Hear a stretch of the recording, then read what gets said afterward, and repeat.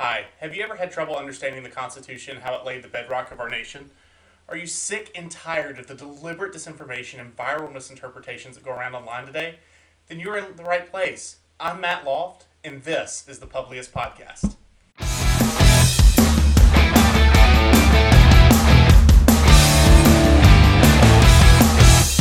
Alright, so for everyone that's followed March 4th for a while, first I want to apologize. I had expectations for this that I was going to go into this and be just as good as any of the podcasters on either side of the aisle right out of the bat because I gave a few tours in college. But it's really not the same, and holding myself to that standard, I realized I was never going to produce this. So we're going to do the best that we can, and hopefully we get better as we go. Today, we're going to be talking about pre-U.S. history. We're going to talk about the Articles of Confederation and kind of the lead up to the Constitution, and we're going to try and make it through the preamble if we don't run out of time. So let's go ahead and get started.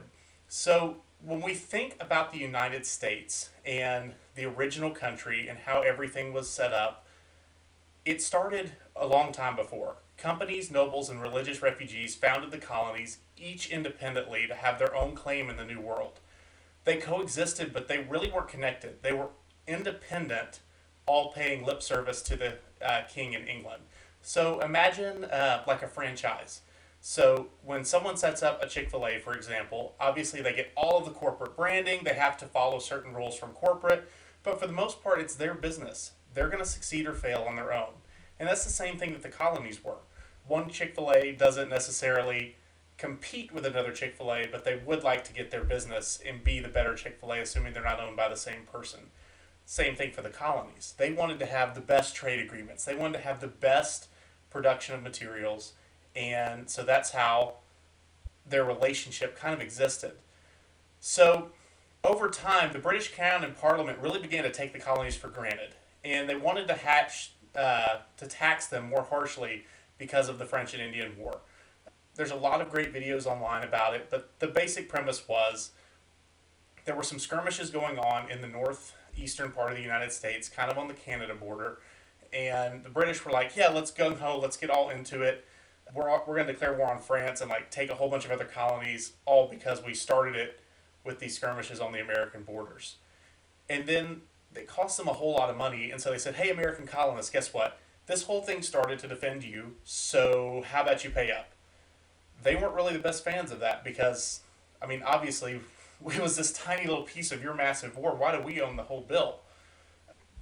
And the colonists really didn't have any say in this. They didn't have a representation in Parliament. All they got was, hey, the king says this, Parliament says this, you do it, or else. And so this started with the Stamp Act in 1765. So today's equivalent would be like, imagine every piece of paper you use for any commercial purpose needing to be notarized. Has to be like officially sealed that this is that document and pay a tax on that. For some things like wills and deeds, I mean, that makes sense, right? But we still have government regulation and requirements on these today. But we're talking pamphlets, magazines, playing cards, all having to have this governmental seal of approval that the tax had been paid. It's really not fair. And so the colonists really started to kind of buck back. There was some black market trading going on, trying to get around it. And that caused the tax to not raise enough revenue. So Britain decided, we're going to talk to this guy. His name's Charles Townshend. And he recommended a few taxes on things that the colonists solely import from Britain. So things like china, things like glass, paper, paint, and tea. And these led to massive protests because they had no say in the government and felt rightly that it was unfair that they should be consistently taxed without any sort of say-so. And as the protests and boycotts of British goods grew, the number of troops Britain stationed in the colonies grew. Before the French and Indian War, there really weren't that many troops. They had their own little militias to protect themselves. But since then, Britain has decided to maintain a standing army there, which, if you can imagine, really doesn't feel the best for the colonists. You know, all of a sudden there's these troops there that they have no control over. They have no say. Britain could tell them to do anything they wanted and they would do it. And so this really started to make the colonists even more unsteady.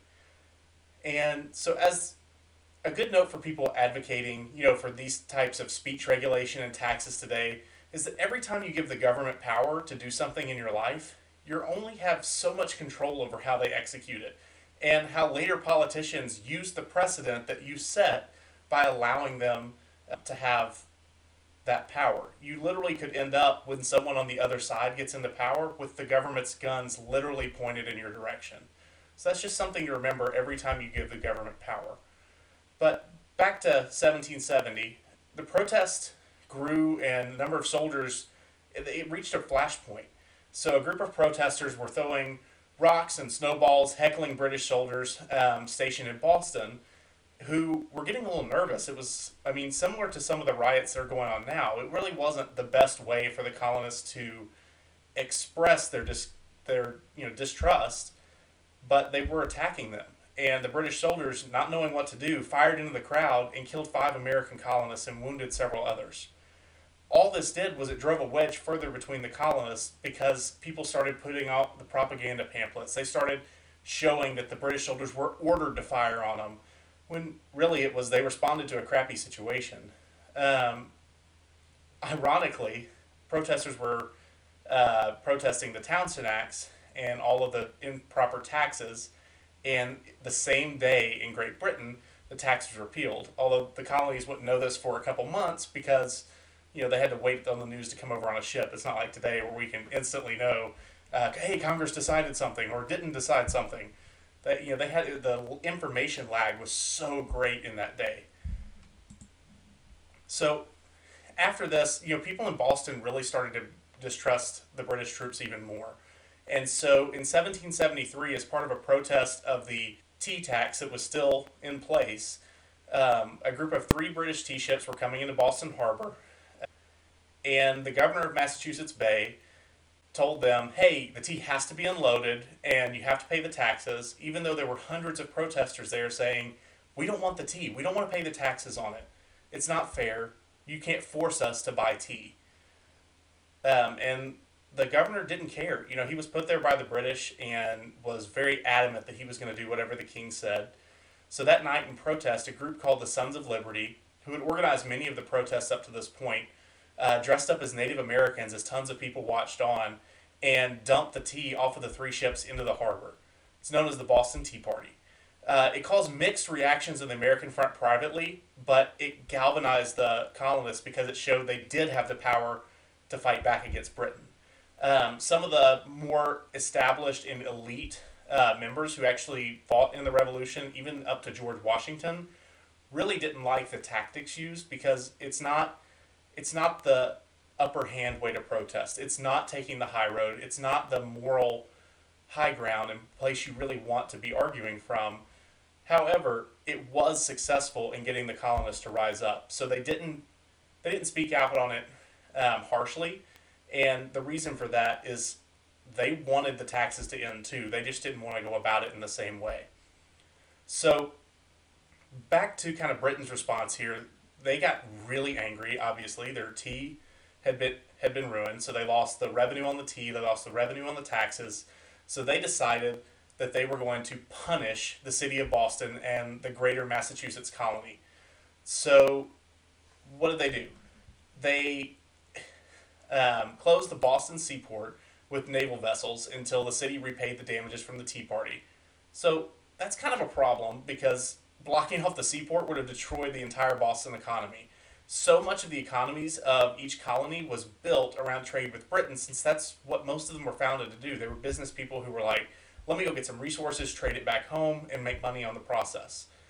So, first of all, they gave them a command that was basically going to be not able to be met. They took away what self-government existed in Massachusetts and replaced it with a crown-appointed governor and made his council crown-appointed as well instead of voted on by the citizens. They made British officials immune to any criminal prosecution in Massachusetts, so soldiers and officers could be allowed to get drunk, act disorderly, steal things, even commit heinous crimes like murder and rape without fear of prosecution. They even made Massachusetts citizens pay for the lodging for the troops that were stationed there. If that's not enough, to also bring them into their homes. Yes, people who could do all these unspeakable acts without fear of prosecution had to come into citizens' homes. And the other colonies up to this point had acted like separate entities who took care of themselves, like we talked about. They were their own independent franchises. They didn't really care about each other all that much. So they thought, we're going to make an example out of Massachusetts. And the other colonies would not put up any resistance. They'd fall in the line to avoid the same fate. But it caused the opposite effect, as we all know, and the groundwork for the strange experiment that's been the United States was born. So the American response, there was a ton of public outrage, but at the same time, I mean, just imagine if someone told you you had to denounce your U.S. citizenship right now because you were mad about what the government did. You may be really angry and you may be outraged, and rightfully so, but that doesn't necessarily mean you're ready to stop being an American. And that was the same way a lot of the colonists felt about Britain. But they still had to respond to what happened in Boston, so they got a bunch of delegates together in 1774 to send a Declaration of Rights over to Britain. And the 2021 version of that would be, we really want to be your subjects, but we need some representation. We need to be able to consent to whether or not there's a standing army in the colonies. And our colonists need the same rights as British citizens to life, liberty, property, assembly, protest, and trial by jury. By the time they reconvened in 1775 to kind of re-meet and see, okay, what was the outcome of the letter we sent, skirmishes had already broken out in Boston, Lexington, and Concord, Massachusetts. These were later known as the shots heard around the world that marked the beginning of the American Revolution, and the beginning of a rough century for Imperial Europe, because as more colonies around the world heard of the success of the Americans, they rose up as well. So let's talk about, we're in 1775, the Continental Congress is reconvening. They realized, okay, these Minutemen, these militias are not going to be able to protect our citizens from the British Army, so we got to start up an army. We got to have some kind of strategy going to all this. And they hired George Washington. Let's pause and say this guy was awesome. The guy showed up in his military uniform like every day for a month when they knew they were going to be starting an army and selecting a general, because he wanted a job. And on top of that, he made plenty of money from Mount Vernon, so he served without pay. And so he was like rip-roaring, ready to go, ready to fight to be an American. At the same time, this Congress started printing money to pay for the army. They set up foreign relations, sent out ambassadors to different countries. But even though they now had this semi-functioning government, the call to revolution was still not strong enough. Like, they wanted to fight back the British and just keep them from hurting citizens, but they weren't ready to completely fight for independence. So they decided to appeal to, good old King George, this guy, and directly sent him this letter, commonly known as the Olive Branch Petition. And they sent it over to say, in the 2021 version, hey, my guy, my king, like we said before, love being British, love the British heritage. Tea, awesome, not dirty brown water. Kind of dirty brown water. But we really want this thing not to continue to escalate with the whole troops in Boston thing. So can we just call a truce and talk about how we can coexist? Like, help me, help you, help me, help you, help me, help you. And we'll pay the taxes and do all the things you want if you just give us some basic rights and some people in Parliament, so that we've at least got some say in the decisions that are made for us, like everyone else on your island gets. Well, they may as well have declared independence right there in July 1775 and made the 25, 50, 75-year anniversaries of when the country started that much easier to count, because that is how the king received the letter. He didn't even really read it at first. Well, let me rephrase that. When he heard about a letter coming from the colonies, he got so angry and said, you know what, screw it. I'm declaring them an open rebellion. Give me some Hessian mercenaries, which is from an area of Germany, to go put them in line. He didn't even want to send his own troops. He wanted to send soldiers just that he bought and paid for to go just kill them. It wasn't like it was other British people who had to really question, hey, I'm killing other British, my fellow citizens. No, he sent mercenaries who were just sent there for one reason, to kill anyone who opposed the king. And add the issues that are still happening in Boston to the Hessian mercenaries on shore and a great deal of American colonists, all of a sudden felt like they weren't really British anymore. I mean, is that how they would treat anyone on the island? No. And the problem was that the colonists knew nothing other than British rule, so they didn't know how to mentally cope with what independence really meant at a broad level.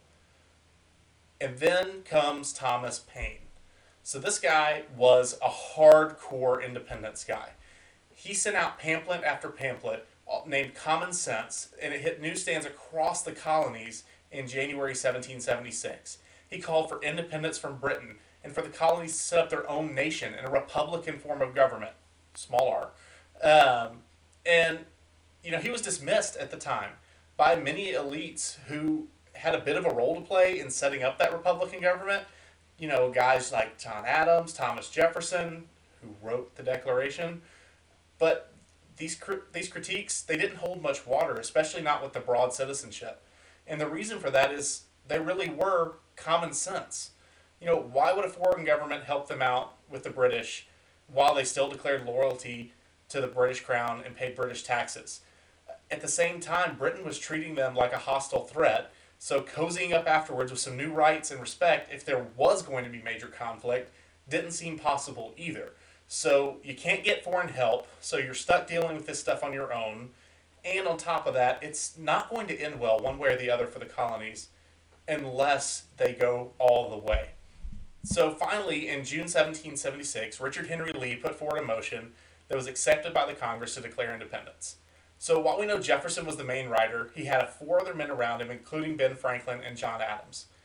And the document was really difficult to write. And I don't mean because if anyone's read it, it was so beautiful and any of that. That's all true. But it had to reach a broad group of people.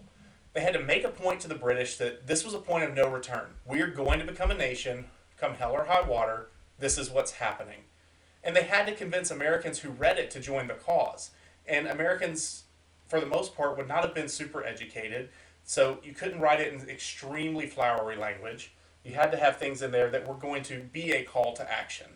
And they had to convey to the Americans that whatever government they were going to build was going to be built on a foundation of rights and morals. Things like all men are created equal. Things like unalienable rights to life, liberty, and the pursuit of happiness. We're a country of imperfect beings, so we haven't always lived up to these ideals in every aspect.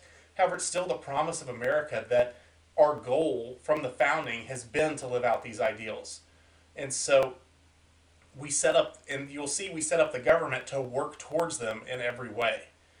And then the last thing the Declaration of Independence had to do was it had to tell other countries the crap that had been going on in the colonies from Britain.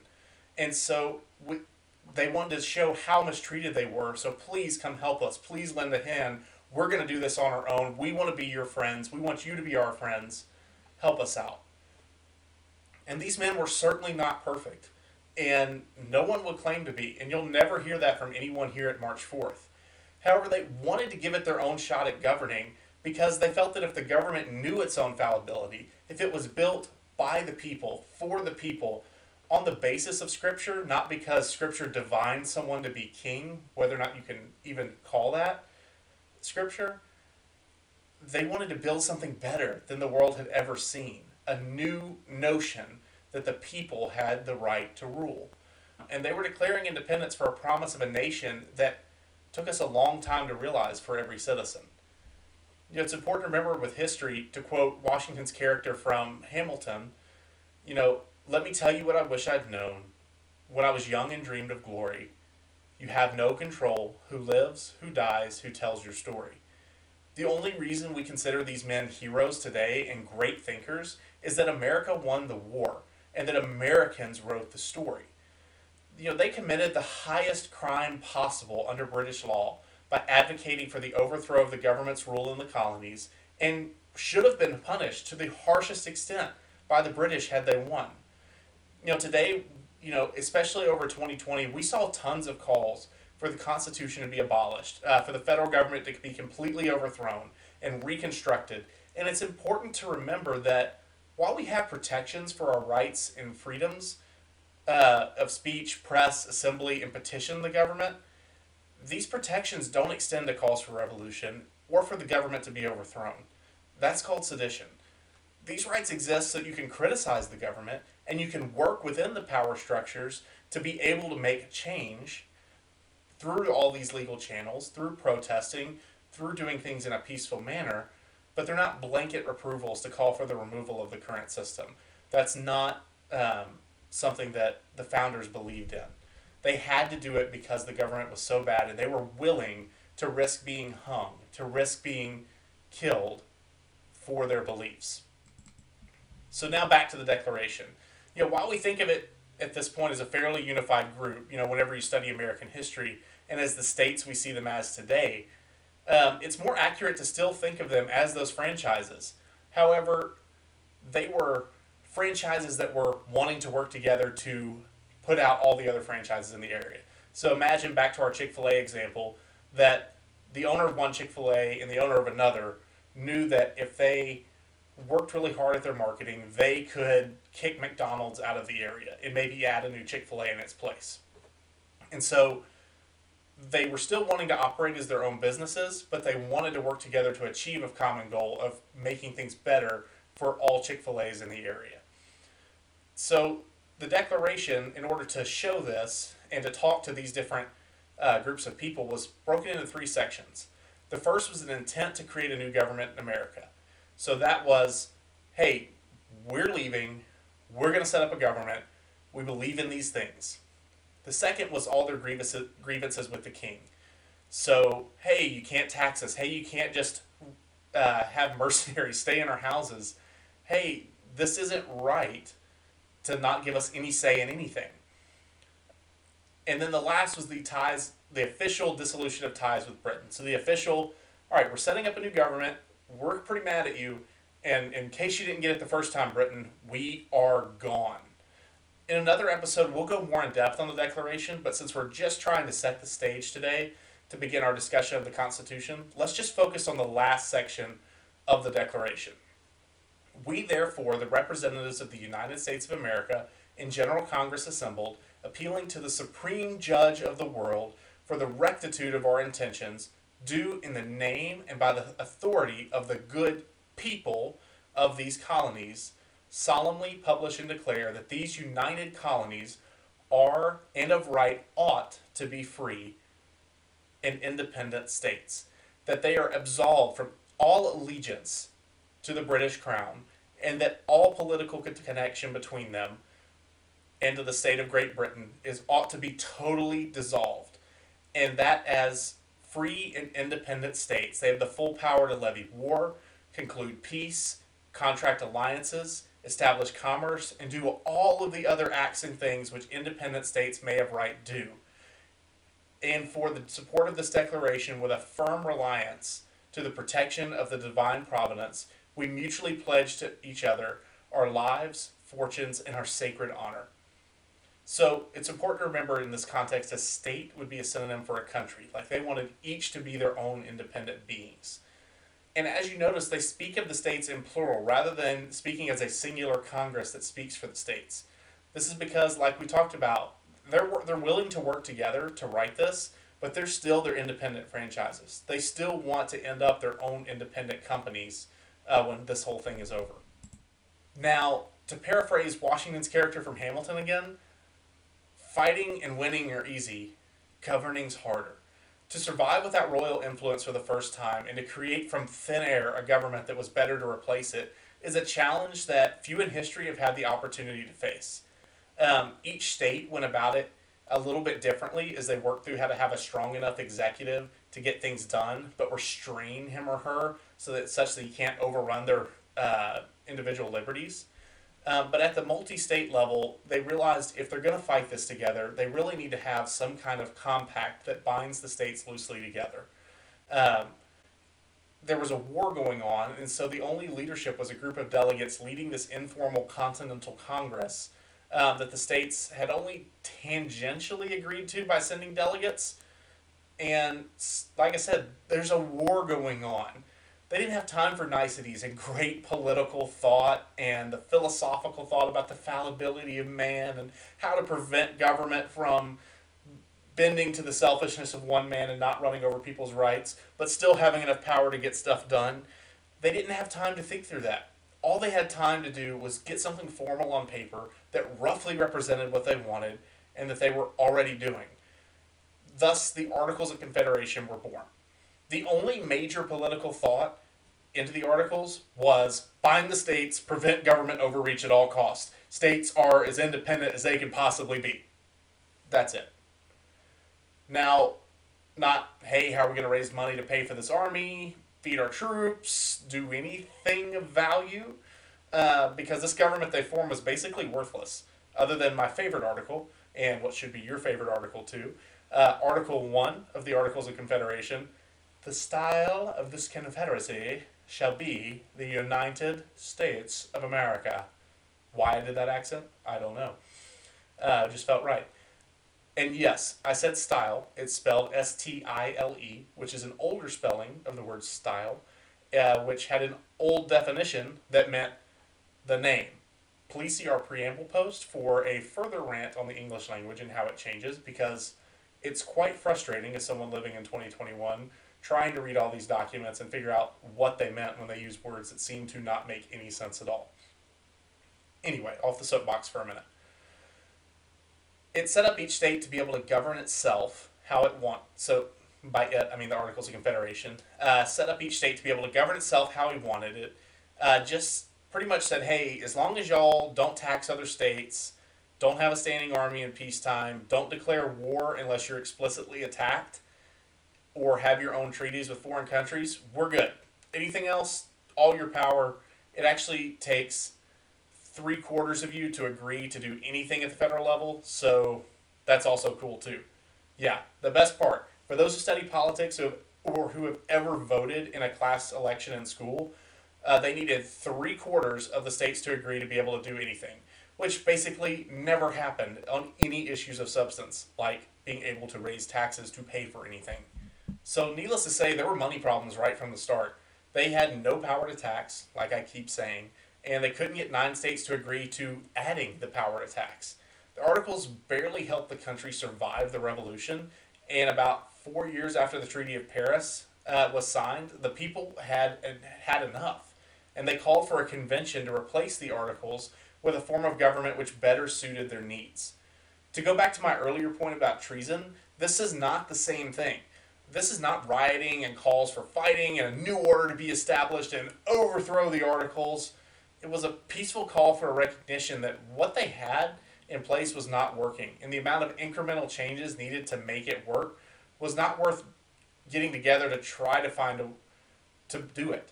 Like, fine, you can make a whole bunch of incremental changes to get from the Articles to the Constitution we now know and love, but to get 9 states to agree to every change along the way incrementally was not going to work. It was going to be much easier to get a bunch of people from the states to sit down, come up with a new idea, and if everyone agreed, it replaced the Articles. If not, it didn't. And so there was really no harm, no foul, as they did the convention. So it was a lot different than just calling for it to be overthrown. But these calls, form the Constitutional Convention.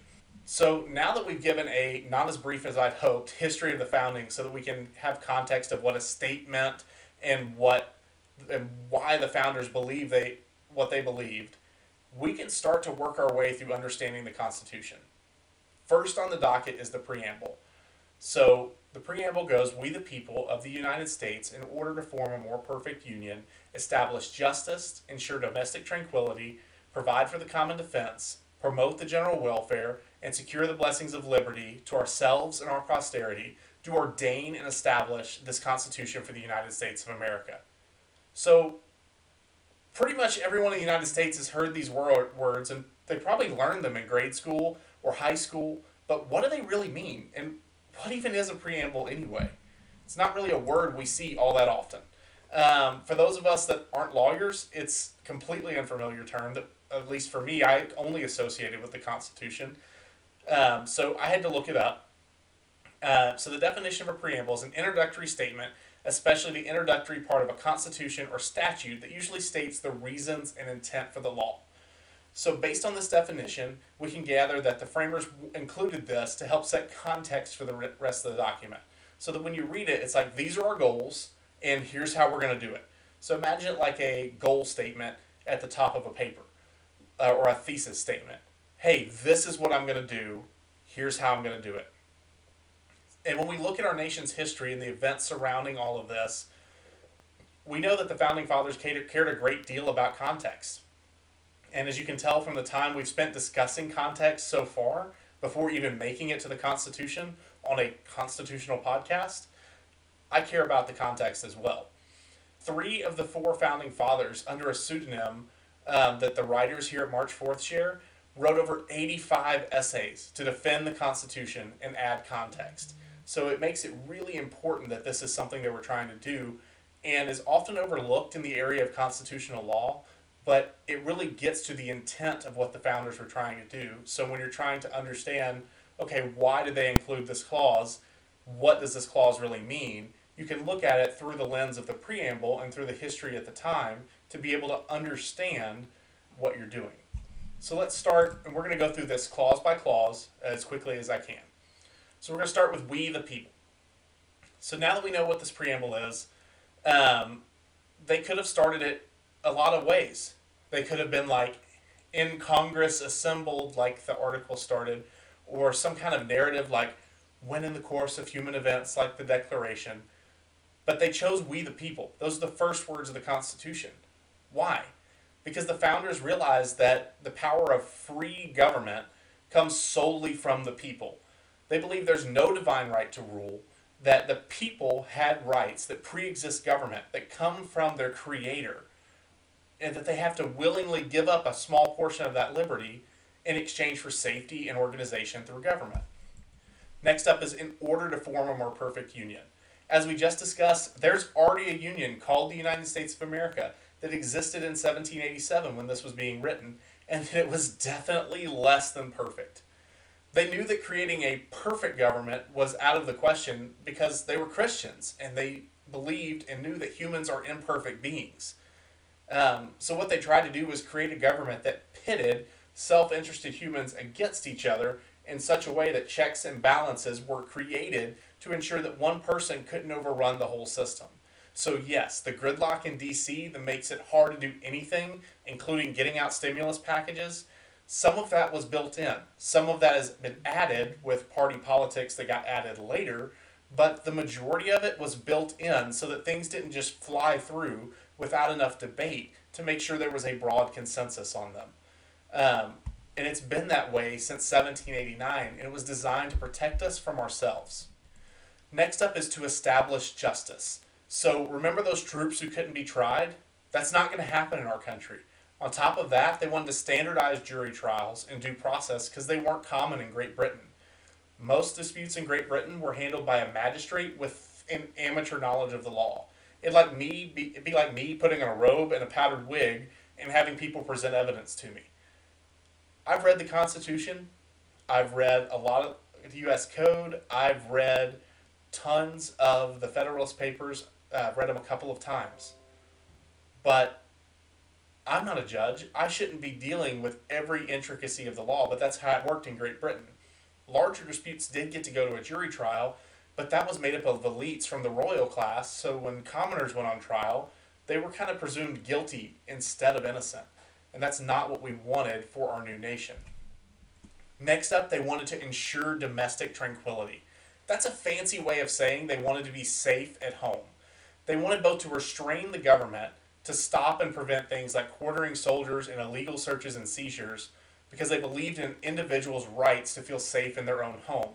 But they wanted to empower the government to put down riots and insurrections that threatened the citizens' safety. So the whole goal was for citizens to be safe in their own homes.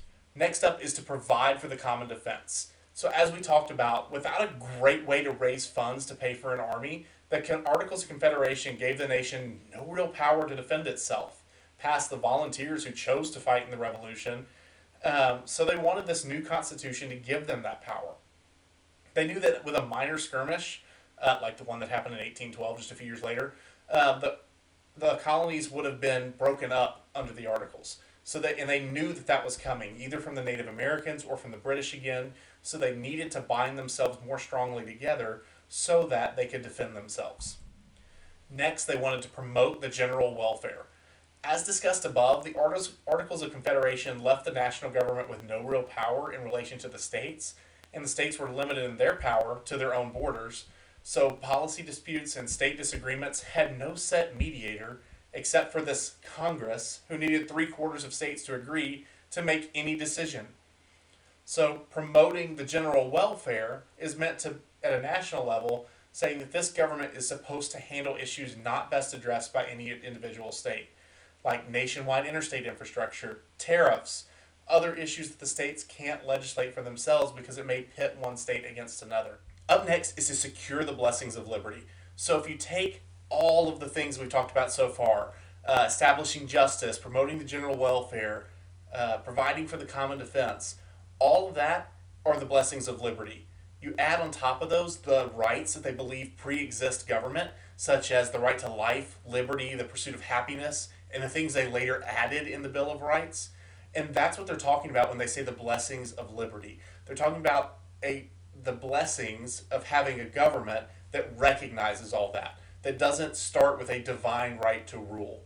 So that's what they're talking about when they say we want to secure and push all of this forward so that our children can inherit the principles and the government that we worked so hard to set up. And lastly, we have do ordain and establish this Constitution for the United States of America. So when I wrote the original post on the preamble and as I was doing my analysis, I about left this off because it seemed like, okay, this is just the end of the preamble. There's nothing really special here. But the more I looked at it, I think the wrap-up is essential to discuss because of the specific words they chose. Specifically, I want to focus on the word ordain. Ordain is typically used in legal documents to order or decree something officially. However, its other meaning is to confer holy orders, like making someone a priest. I believe they chose this word intentionally because of its double meaning. So the founders believed heavily in the separation of church and state from the perspective of they don't want the government in their church like the king was the head of the Anglican Church. And they wanted people to have the freedom to practice whatever religion they wanted. But as for the church playing a role in government, it's clear they infused much of the original documents with Judeo-Christian principles and values.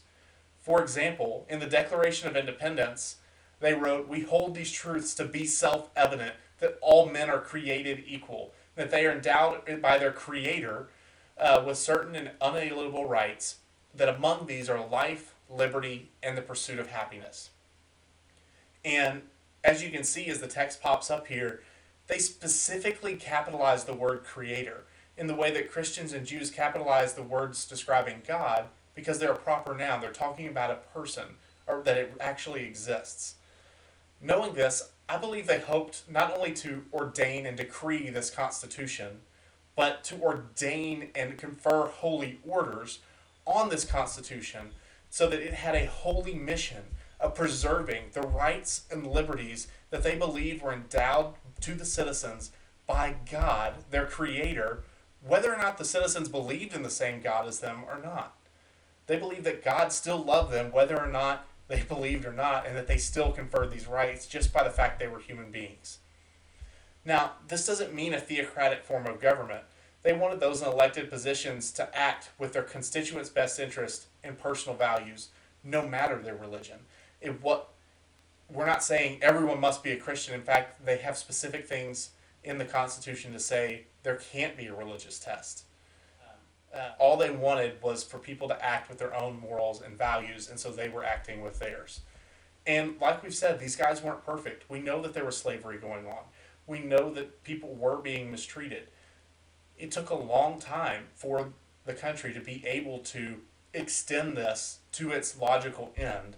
However, if you look at the path that the country was set on, all of these things were inevitable. Everything had to happen in the way that it did to be able to break the mindset at the time and to be able to set it up for long-term success. Okay, so we've covered a lot of material today on the context that surrounded the writing of the Constitution. In our next episode, we're going to talk compromises, censuses, and the United States House of Representatives. If you enjoyed this episode, and honestly, even if you didn't, please remember to like and subscribe.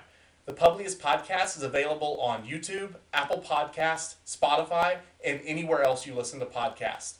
March 4th blog is available on Facebook and Instagram at March 4th for the Constitution and on march4thfortheconstitution.com. All of these are linked below in the video or podcast description. Please leave any comments and feedbacks in the section down below, and send any feedback or suggestion for future shows to publius@march4thfortheconstitution.com. Don't forget to share us with your friends. When we reach 1,000 followers on our Instagram or Facebook page, we'll be doing a drawing for a $50 Amazon gift card. We're giving out our $25 Amazon gift card this week because we just reached 100 followers on our Facebook page. Thank y'all so much for all the sharing that you've done so far. The Publius podcast is written and produced by Matt Loft and is a March 4th production. Copyright March 4th, 2021.